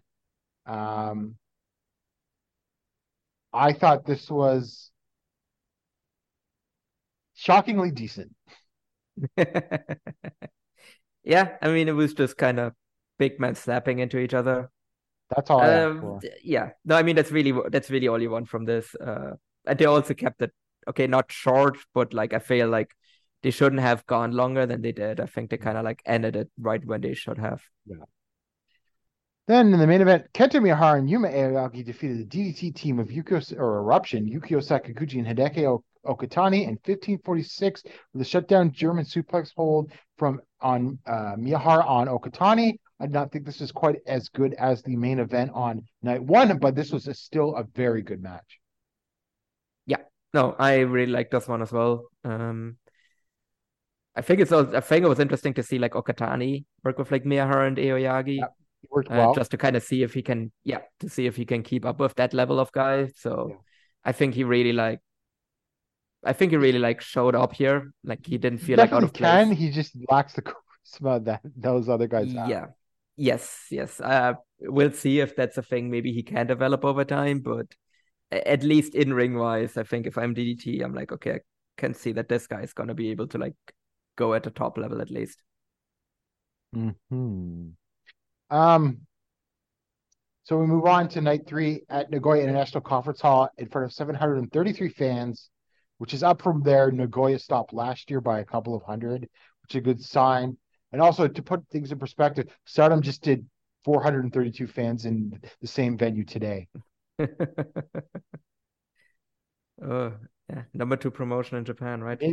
Maybe Rossi should let whoever's booking All Japan book Stardom. Yeah, did you see the comment? Okay, I mean, first we had the mistranslated comments where people were like interpreting as Stardom going, we should work like WWE.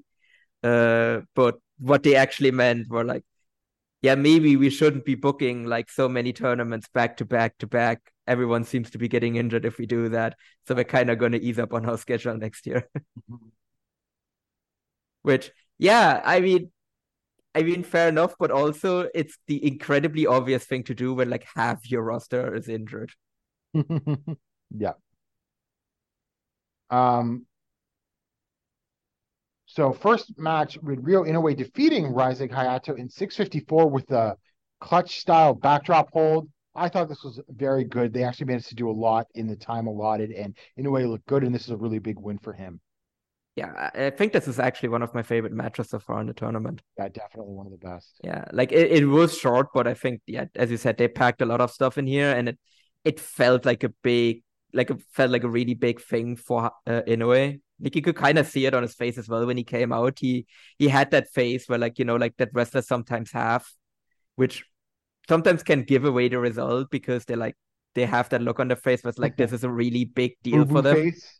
No, rather the opposite of boo boo face, where it's like they're like, okay, this is my big like Oh, moment, right. Yeah, basically. yeah. Yeah, and it's like, and it made sense where like he got like his big win over Hayato. So yeah, no, good match. And then next up, we have Yukio Sakaguchi and Hideki Okatana defeating Shuji Ishikawa and Renayabe in 11 minutes and 38 seconds when Okatani pinned Ishikawa with the Quetzalcoatl, which is Saki Akai's finishing move. Very impressive to do it on Ishikawa, although he did get Yes. assistance from Sakaguchi, who came and like kicked Ishikawa into the move and everything like that. Also interesting, Ishikawa was the one that took the pin here, but that might be related to Saki Akai. I'm not sure. Yeah. Well, I mean, Suwama and Ishikawa are taking falls in this tournament. Yeah. They've both taken multiple. Oh yeah, no, for sure. But I'm just thinking maybe that specifically Ishikawa losing to Saki Akai's finishing move, Okay. might because they have a bit of a history as well. Right. So I think maybe that's why. But like it is definitely like interesting that it isn't just Ayabe that is like the clear fall guy for this team anymore. Mm-hmm. I think that's the other message as well. Yeah, I thought this was solid too. Yeah. Yeah. Then we had a six-man tag: Katsuhiko Nakajima, Hokuto Mori, and Naoki Tanizaki defeating Yoshi Tatsu, Kuroshio Tokyo Japan, and Black Menso Ray in 12:24 with a vertical spike from Nakajima on Menso Ray. I watched the last minute. It was fun to see because Nakajima beat up Menso Ray. Because you were fast forwarding and you landed in the middle of the finishing sequence. Yeah, well, No, it's fair enough, fair enough. Like I watched it, but I also don't remember a whole lot of it. But I do remember that the finishing sequence was good. Real World Tag League, Jun Seto and Ray Seto defeated Hiro Tamura and Galeno Del Mal when Ray used the drill hole pile driver on Galeno. I thought this was not a bad little match. Very impressive to see Ray get that pile driver on him. Yeah. Although it looked a little iffy. Yeah, that was a very fast pile driver, let's put it that way. Yeah. Like he basically put him up and then immediately went down before there was any risk of him losing it. Yeah. I was actually kind of surprised that was the finish as well because the pile driver came so quickly. Yeah. Yeah, it was fine. The Saitos, they're not horrible, but they also need talent to get the best out of them. A high level of talent to get the best out of them. Like Kento and Yuma. Yeah. So we go, and then Junior Battle of Glory, Dan Tamura defeated Atsuki Oyagi in 8:58 with the power bomb. giving Dan a little bit of a push here. I thought this was another pretty solid match, but didn't think it was the best of the tournament. No. And I also still think that Dan is moving up to heavyweight next year. It's very possible. And then the Real World Tag League, Cyrus and Ryan Davidson beat Suwama and Hideki Suzuki in 9 minutes and 34 seconds with a reverse blast from Cyrus on Suzuki. That's a hilarious result. It was also hilarious watching Suzuki and Cyrus interact.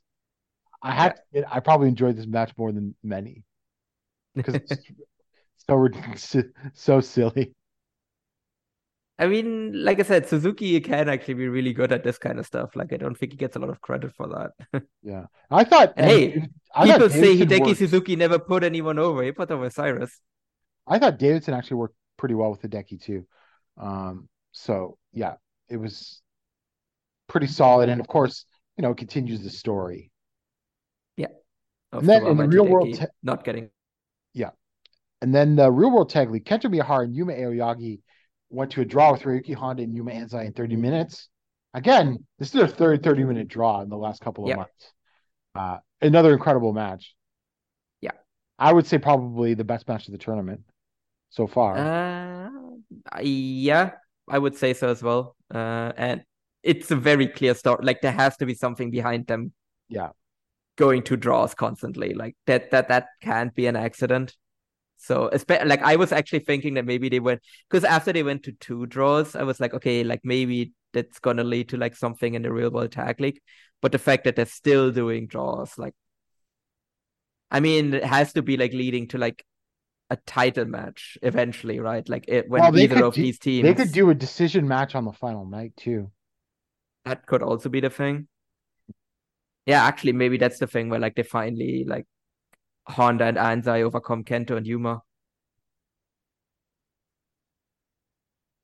Then we that could totally be a thing. Yeah.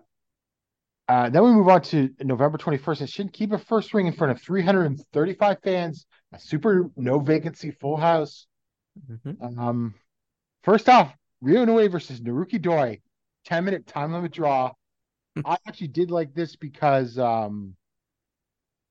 this is all about Inoue, like sort of surviving Doi type thing. I thought he did very well. Yeah, no, I really loved that as well because Doi basically just got increasingly desperate.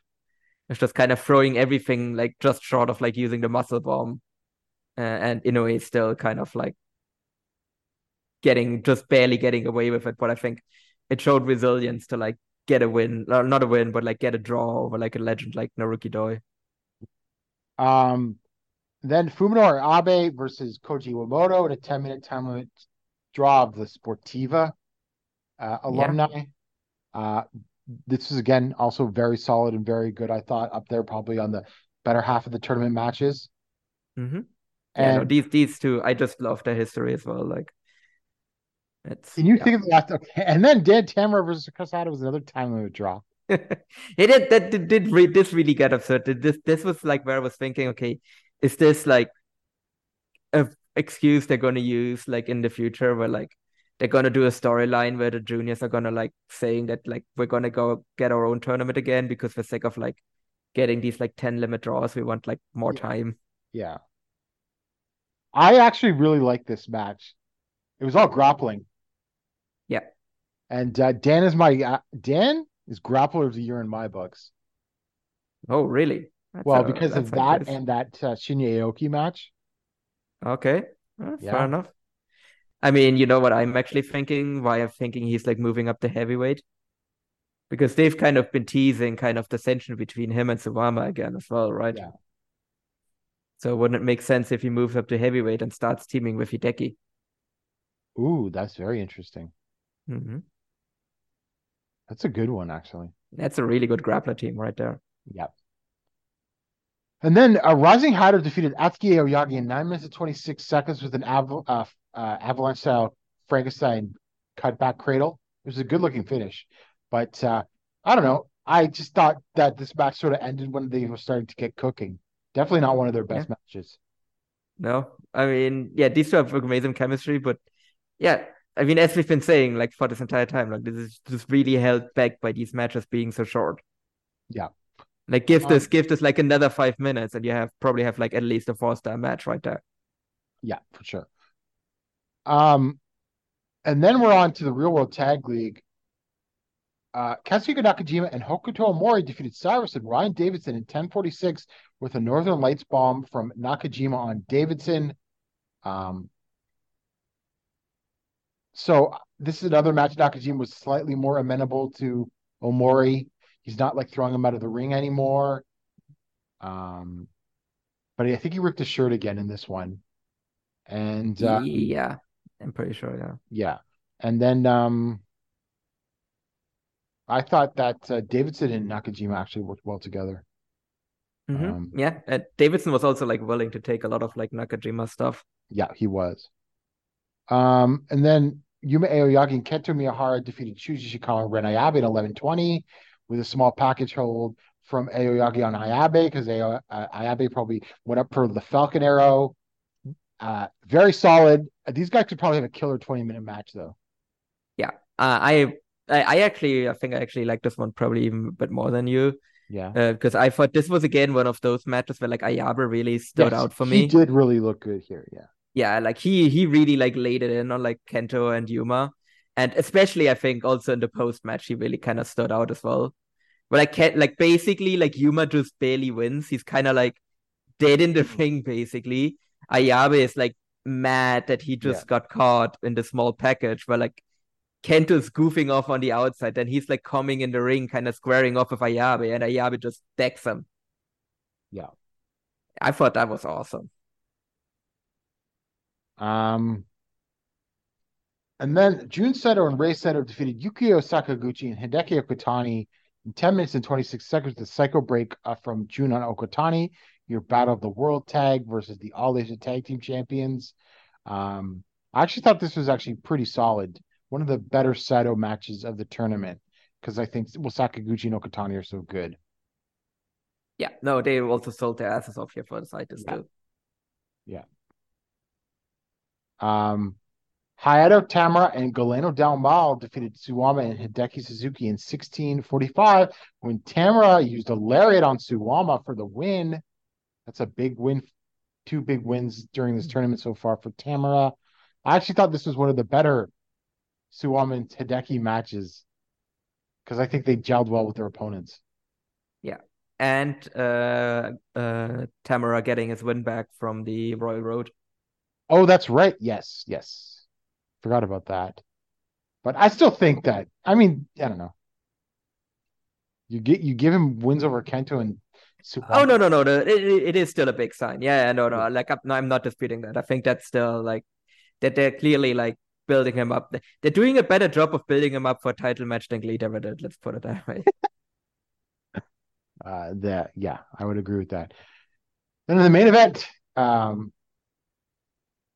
Tokyo, Japan, Kuroshio, and Seigo Tachibana defeated Ryuki Honda and Yuma Anzai in 1859 with the Yankee Hammer from Tachibana and Honda. I think the Yankee Hammer is actually a really cool move. It's like a running axe bomber, but the guy is sort of like leaned over, so you just like impact right on like the back of his neck. No, it is really cool looking. Like Tachibana is good. It's just... Tachibana. I think Tachibana is underrated. He's a very good worker. So, I mean, I thought this was very good. I suppose it was sort of held back because, you know, they wanted to do the comedy and everything like that. But still, I mean, definitely Kuroshio and Tachibana's best match of the tournament. Definitely for sure. But I feel like it's impressive that like I feel like the entrance is getting longer and longer on every show. I watched the first one. And on any of the shows I don't watch live, I just fast forward through. Fair enough. No, but on this one it felt because like Jiro literally went backstage and then came back out and they restarted his music. I didn't see that now. Yeah, so like it went on, like I think like sometimes I have a feeling like I feel on some of these shows the entrance has been longer than the actual match. Mm-hmm. And then we go not on this one, but still, yeah. Yeah, to today's show. in Kira Messe Numazu in front of 590 fans. I will say this is definitely drawing well. And Paul, Yeah. the next show on the 26th is at the famed vegetable market Hell yeah. from last year, and it's already sold out. The vegetable market is a draw. The vegetable market is a draw. I mean, look, where else can you buy a bunch of potatoes and then go and watch Kento Miyahara? Unfortunately, the vegetable show is VOD, which is a shame because it would start at a decent hour for me to watch it, but it is not to be. I mean, but at least All Japan puts up their VOD shows like in decent time. They're getting a little better, yeah. Yeah, I mean, Noah took forever to put up the VOD for some of their shows. All of their VODs are like 2 to 3 days. They're not even changing anything either. Like that's the weird part. No, All Japan inserts like backstage interviews. Yeah, they just cut out the stuff in between the matches, which makes them really jarring to watch because like the match ends and then there's just a cut to like the next match starting. It's very weird. So Junior Battle Gory, Atsuki Aoyagi defeated Ryo Inoue in 809 with a Firebird Splash. Again, I don't know. I just felt like there was some good stuff here, but like again, it just never got cooking. Yeah, no, never really got out of second gear, I feel. Yeah. And then Hikaru Sato versus Koji Iwamoto in 849 with the Wakata Gatame.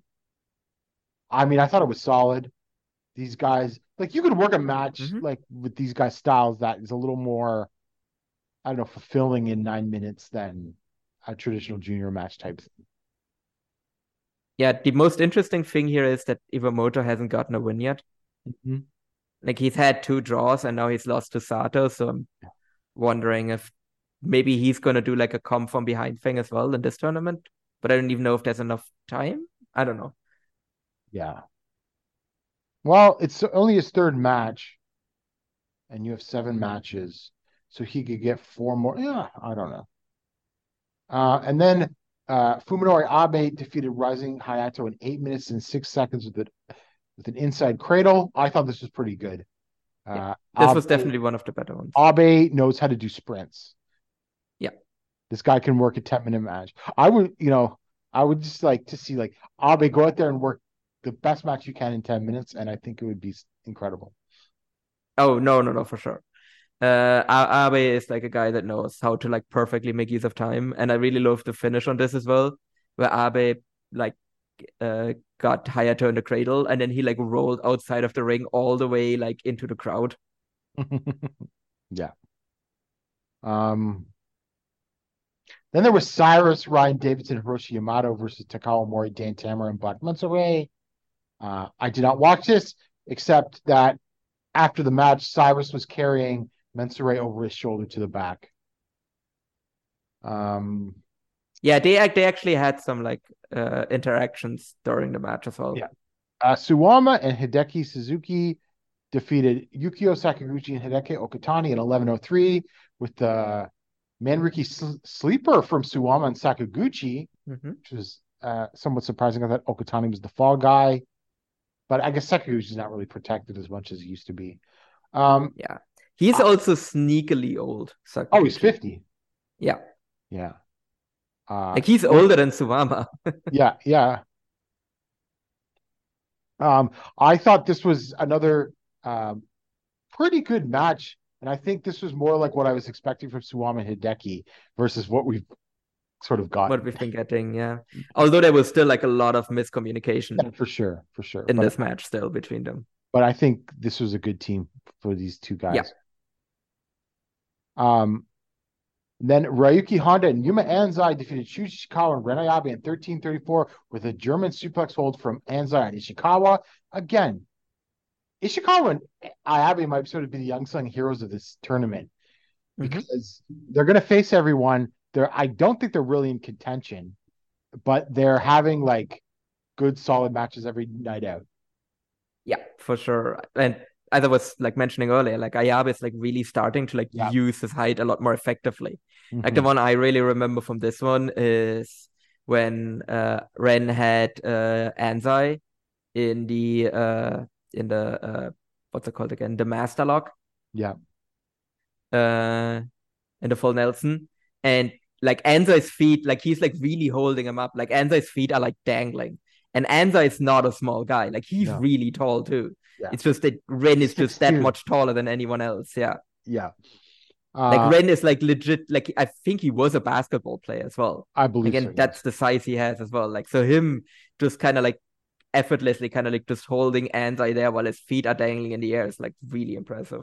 Well, it's funny you say that because basketball players haven't always been the best pro wrestlers compared No, to that's other true. athletes, right? That's true. So we'll see. Well, it's a non-physical sport, which is noticeable when you go into a very physical sport afterwards. But yes, that was another great Oh, not transition. non-physical, but like no contact. Yeah, no That's what I contact. mean. Yeah. From Ishikawa and Ayabe.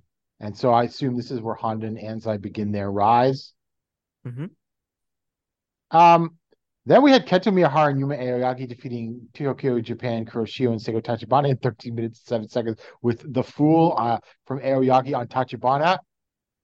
Yuma had a blue jacket on and a tie this entire match. I mean, this was basically a comedy match. Yes, but it was actually pretty good. All in all. This is what If you can I get mean, where like DDT used to have these kind of matches that are comedy matches, but they're funny and they're also good matches. But now DDT is okay. We have our good matches that are straight laced, and then our comedy matches are horrid. Yeah. Whereas this was a good match and a comedy match, and like Yuma like just coming out in the blue jacket and like doing like dueling like jacket punch spots with yeah. Jiro. Yeah. This was probably the peak of this is probably the best comedy of the tournament. Yeah. It is probably going to be like the best match for like Jiro and Tachibana. I kind of like the match against New Period a little better, but Okay, fair enough. this was fun. Yeah, no, this was definitely a lot of fun. Yeah. Like there, and I mean, like okay, in a weird way, like this also had like just an absurd amount of this miscommunication spots as well, but it was kind of everyone having miscommunication spots with literally everyone else, like partners and opponents included, and they were intent like, yeah, it's hard to like describe it, but it was like pretty fun. Yeah. And then in the main event, Katsuhiko Nakajima and Hokuto Omori defeated Jun Saito and Rei Saito in 1803 with the Northern Lights bomb from Nakajima on Rei. This is the first loss of the Saitos of the tournament because they had to lose at this point. Otherwise, a runaway thing because they would have gone because that would have been their fifth match, so they would have gone over 500 for the whole tournament automatically. So I thought so first of all, Hokuto took his shirt off before the match started. Mm-hmm. And it seemed like that him and Nakajima are starting to gel a lot more. So that was some of the story of the match. Yeah. I thought this started off well. I thought there was a somewhat boring period stretch in the middle of this when the Saitos were working them over. And then I thought the last few minutes were actually really great with Nakajima and Rei. Nakajima really knows how to work with larger opponents. Yes. Especially when he's on the offense. So I thought that this was a pretty good match. It was an interesting choice of the main event, but I guess that it was okay. The Saito's first big loss of the tournament, and then Nakajima and Hokuto have turned a corner in their relationship. And also, just like earlier, where like the pile driver on Galeno came really fast. Similar here, the Northern Lights bomb from Nakajima on Rei was like one smooth motion. Yeah, but it looked good. It looked good. It did look good. It did look good. It's just noticeable where like against like Yuma, where he was like holding it and then hitting it. Whereas here he kind of just, like I said, it was just one smooth motion. But I mean, fair enough. I also don't want to hold up Rei Saito for like a long time. But him like using the cocky pin again, like was also pretty great. So that is but I agree in general that like they probably could have cut a little bit of time out of this. Yes, they could. But other than that, I thought like the finish was really fun. And again, like in the post match, they really kind of showed that like Nakajima and Omori are starting to like really overcome their issues. Yeah. Which I assume was just going to be like him shaking his hand after the tournament, not necessarily that we're going to become a long-term tag team, but we'll see. Yeah, we'll see. Like I said, I'm probably still leaning towards Nakajima's like losing to Kento and then he's going to New Japan. But Mm-hmm. I'm still like at least there's like a little bit of doubt in me now. So after 5 shows, which is like half of the tournament, we have Katsuhiko Nakajima and Hokuto Omori at 8 points, Jun Seto and Rei Seto at 8 points, Kento Miyahara and Yuma Aoyagi at 7 points, Cyrus and Ryan Davidson at 4, Hayato Tamura and Galeno Del Mel at 4, Suwama and Hideki Suzuki at 4, Ryuki Honda and Yuma Anzai at 3, and then all at 2 points, Shuji Chikawa and Ren Ayabe, Yukio Sakaguchi and Hideki Okatani, which is somewhat surprising to me Yeah. because the outsiders they give some points, especially early on, and and Tokyo, Japan, Kuroshio, and Sego Tachibana at 2 points, and I expect them to finish at the bottom. Yes, no, I think I'm actually I actually would have expected them to potentially go winless. But yeah, I don't feel like they're gonna get much more than these 2 points that they've gotten so far. And Maybe then they'll get to 4. the next show on the 26th is the Vegetable Market Show, which is I think Suwama's hometown, which is why Yeah, there's definitely it's definitely someone's hometown. I do remember that. well, the main event is Suwama and Hideki versus the Saitos. Oh yeah, no, then it is him, yeah. Yeah, which I mean that could be good, but like I'm just don't know how much like angle they're gonna do. But I'm excited to see the Saitos interact with Hideki. Yes, no, that especially in that venue, like it's definitely gonna be over as well. For the tournament itself, who do you think is actually like winning? I think New Period. You still think they're winning? I mean, I think so too. It's just they're going to have like, for example, like now that Omori and Nakajima have actually overcome the issues, they actually have to start losing now. Yes, they do. Well, who are they facing on? Oh, they're facing Tachibana and Jiro.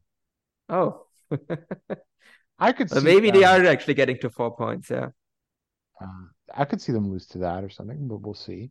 So Paul, your overall thoughts on the tournaments so far? Okay, the Junior Battle of Glory, I think we've covered extensively what our issues with that tournament are. I mean, it's not bad. It's just, it's held back by the 10-minute time limit. But I really like what I've seen from the Real World Tag League so far. Like, I haven't seen nothing like that will make my match of the year list yet, but like, I don't think there's anyone that is really like no team that is dragging the tournament down. No, there's not. I mean, like the comedy can be annoying, and but it. But like otherwise, like we've definitely otherwise always had like a team that was like kind of a stinker, and we don't think we really have that this year. And like for me, like they've always done well to like really like climax the tournament in a great way. So like I think the fact that we're already off to like a really good start just makes me very positive of where we're going to end up as well, because yeah, they just really do a good job of actually peaking these tournaments at the right time as well. Now, Paul, do you think that we're going to get towards the end of the tournament a bunch of double ring outs and stuff like that? I mean, maybe if I'm looking like if we want to get New Period to win, then we have to get some creative math here at some point. Yeah, just they've done that the last couple years in the Real World Tag League.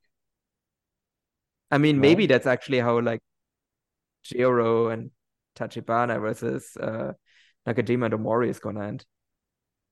I mean, that's very possible too. I mean, I don't think,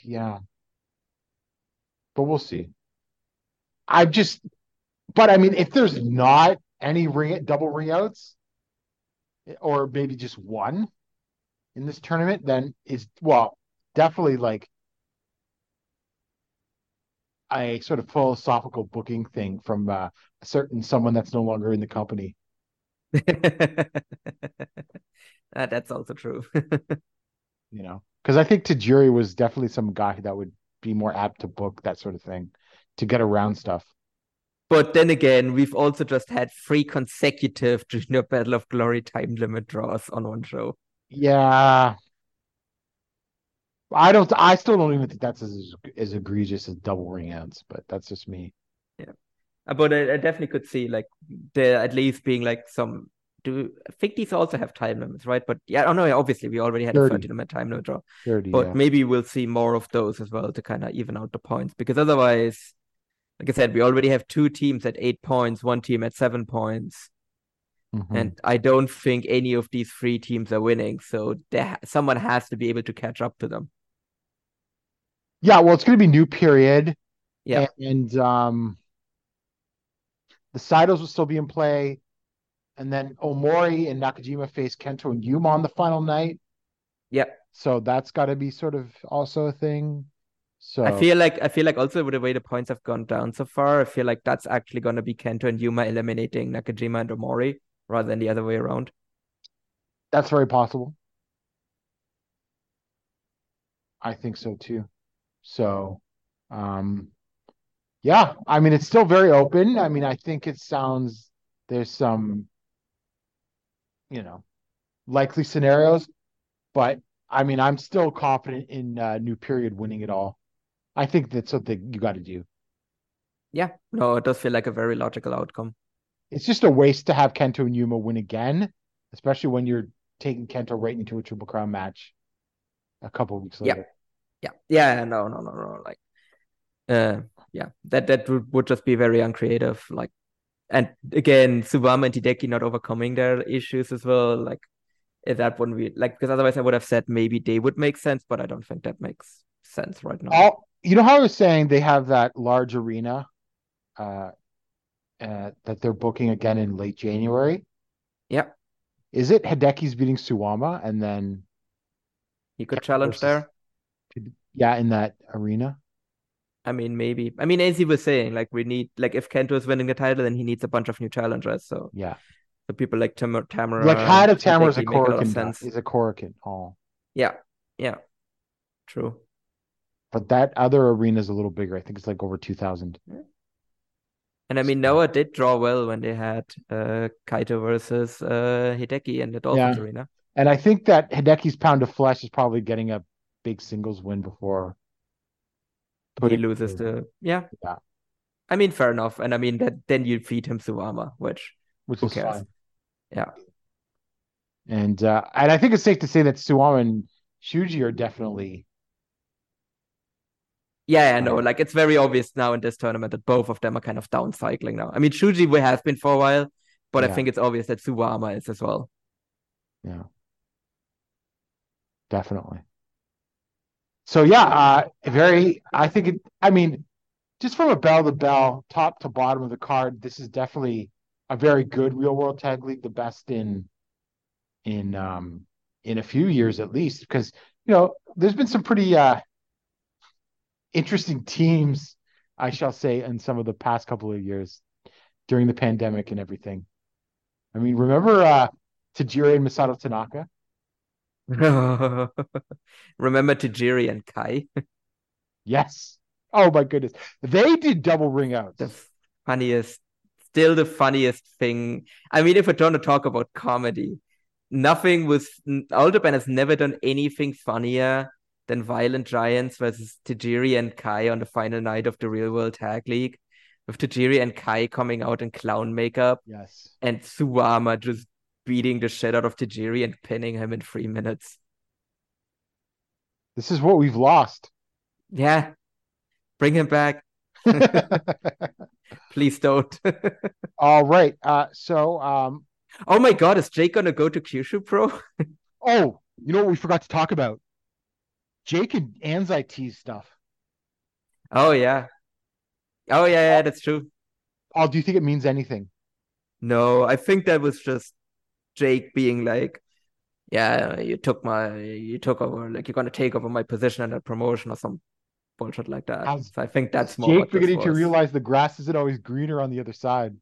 Yeah, I mean, obvious. I think that's probably obvious to him, but I don't think he's coming back because I don't think All Japan wants him back. Do you think All Japan would use him in a limited fashion. Oh, is he's not coming back as a regular? Yeah. Yeah, I mean, I could see that as like a one-off like guy that like comes in and he puts over Anzai and then he leaves again. Sure, I'm not against that. Mm-hmm. I'm very curious what's going to be happening to Jake Lee in 2023. Yeah, I don't like I said, I'm still not 100% that he's gonna stay in Noah, but I'm like, well, where is he gonna go though? That's the other thing. Because Yeah. I don't think he's coming back to All Japan permanently. And I mean, again, one of the reasons why you wanted to leave All Japan, like I don't know if anything ever happened with that, but like, right, the reports were like one of the reasons why he was leaving was because All Japan didn't have like the support systems he needed to get Japanese citizenship because of while he is Yeah, yeah. I would say that he is Japanese, right? Like he's Right. born there, he grew up there and all of that, but Japanese like treatment of like Zainichi Koreans is dog shit, Yeah. quite frankly. So he doesn't actually have Japanese citizenship, and All Japan didn't have like the means to kind of support him enough in the process. And that's one of the reasons why he wanted to go to a bigger promotion like Noah that has like the means to probably like have an easier time getting citizenship. And I don't know if he's gotten it yet or not, but I feel like until he gets that, I think he's probably wants to. If Noah allows him, then he wants to probably stick around there until he can get that citizenship. Yeah. So I don't know. I just don't know how they'll use him. Yeah, yeah. That's the thing. Where I'm like I said, to me, he was kind of the patsy that was brought in to like basically cover up some of the warts, basically. Um, yeah. I mean, I'm sure they're not against just using him as like an upper mid card gatekeeper, which is what Mhm. he was trending towards in All Japan already, anyway. Yeah, definitely. All right. So I think at this point, should we come back before the Real World Tag League is over, or well, it's When the 6th. the 6th? Yeah, I think let's come back on the 6th because kind of yeah, after that it actually gets a little bit more complicated for me. So let's go on the 6th so we can Oh, definitely that's right. record. Yeah. Yeah. All right. So just production meeting on air, and I'm not even sure Noah has anything of. When's that Yokohama Budokan show? I think that might be just after. I think that's on the 11th or 10th. I don't know. I don't remember. I Oh, it's think it December might be the 2nd. weekend after. Oh, December 2nd. Okay, then it's definitely before then. So we can talk about it then as well. So Oh, yeah, and 6th works perfectly. Yeah. 24th is Daga, or November 24th is Daga versus Shuji Kondo. Sure. So I'll watch that. I'll watch that. I mean, so you mean tomorrow? Yeah. Spoiler when we're recording this. Well, I mean, to be fair, we already said we watched today's show on the 23rd and we didn't talk about the Daga show. So, yeah, that already gave it away. Yeah, it's a Cork and Hall show. So, Yeah. uh, Oh, I'm curious about that number. oh yeah. Well, let's see what's on the card. Let's take a look. Not a lot. We've got Daga versus Shuji Kondo. Oh, the Mhm. tag title match: Jack Morris and Anthony Green versus Masa Kitami and Daiki Inaba. That I should be forgot fun. about this show. It just totally, you know. I actually did as well. I thought that was all on Budokan. Yeah. Keno, here to Dr. Wagner Jr., and Stallion Rogers versus Manabu Soya, Kaito Kiyomiya, and Ryohei Oiwa. So you could figure out who's taking the fall there. Kaito Kiyomiya. They have updated Jake Lee's picture. Oh no. You know what it is? Is it him wearing the hat? Yes. We got Jake Lee, LJ Cleary, Yohei and Tadasuke versus Naomichi Marufuji, Titus Alexander, and Sushi Katoge and Hiroki. That could actually be pretty good. Mhm. Hayata and Eita versus Leona and Kai Fujimura. Sure. Takashi Sugera, Go Shiozaki, and Kazuyuki Fujita versus Saxon Huxley, Timothy Thatcher, and Shuhei Taniguchi. Didn't realize Thatcher was still around. Yeah, I thought he had gone back to the US. Or maybe he's back now. I Go mean, hey, for Chris Hero's back. He can come back to Noah too. Yes, that's right. Um, Go Shiozaki. Go feels like an afterthought now. Yeah. I Did mean, you know obviously, unfortunately, Nakajima leaving kind of like derailed all of the plans they probably had for him. But that's yeah, true too. It just feels like they gave him the. I feels like they gave him the N1 just because he deserved a tournament. yeah, because he's never won it, and I think it also kind of was like him then losing to Jake. I think was kind But of I'm like not. I don't feel like. I don't know if gone. they're concerned about investing any more in him. Yes, I feel like they're kind of like we're not gonna push you anymore because your body doesn't hold up, or They maybe might he have doesn't to. even want to be pushed. Yeah, they might have to. You never Yeah. know. Uh, Dragon Bane, Alpha Wolf, Extreme Tiger, and Super Crazy versus Ninja Mac, Alejandro Teriyaki, and Hajime Ohara. I see we're building up O'Hara for his title match, not at all. And Junta Miyawaki versus Taishi Ozawa. Paul, did Junta win that match? I mean, if he doesn't, then he's in really big trouble. Noah is very, very slow on their Yeah, posting of young guys. So no, Junta's winning that match. yeah. Um, but Okay, so does there's that a mean the only thing we have for Budokan then are like this, like Soya and Keno teaming with the old guys against each other, and then O'Hara versus Morris? let me see here. Um,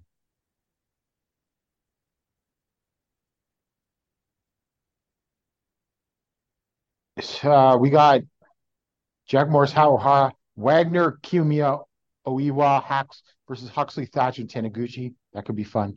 Mhm. Leon and Kai Fujimura versus Taishi Ozawa and Yu Owada. Yeah, and Keno and Jinsei Shinzaki versus Manabu Soya and Tatsumi Fujinami. That's all so far. Um, I was gonna say that, oh, because we were talking about Ozawa. There's a pretty good case to make that you should just push Ozawa hard now Yeah, and have him skip his rookie thing. yeah. I think Anzai has shown that that works, and Noah needs Well, it yeah, it's really more like a bad. question of necessity. I don't think he's Yeah, as good as Anzai, as Anzai, where no. Anzai was at that a few months in, but like you got to do it. You don't really But have yeah, I a think choice. his athleticism alone is like a thing where like, no, you like just push this guy. Like it's times are bad. You need someone. Yeah, there's really no other choice unless Maybe it doesn't. Maybe it doesn't work. But you know what? Fuck it. Just try it. yeah, exactly. They just it's not going to do any more damage. No, Well, maybe to him, but not to the company. Maybe no. Ozawa long-term prospects, but not necessarily. Yeah, like I'm really curious what that Kurikan does tomorrow because that could be a really rough number. Yeah. All right, so that's that, and we will see you after the Real World Tag League is over to talk about that show. So for Paul, I'm Gerard, and we'll see you in a couple of weeks. Hola, hola, my name is Ricardo. I am the host of the Lucha Jovers podcast here in the Voices of Wrestling Podcast Network. We are a Spanish speaking show dedicated to discussing and analyzing pro wrestling from all across the world. From AW to CMLL, we talk about American wrestling, Japanese wrestling, and of course, Lucha Libre. If something big happened in the pro wrestling world, we will talk about it. So if you know Spanish or have a friend that knows Spanish or want to practice your Lucha Libre pronunciations, go listen to the Lucha Jovers podcast right here in the Voices of Wrestling Podcast Network. Nos vemos por ahí.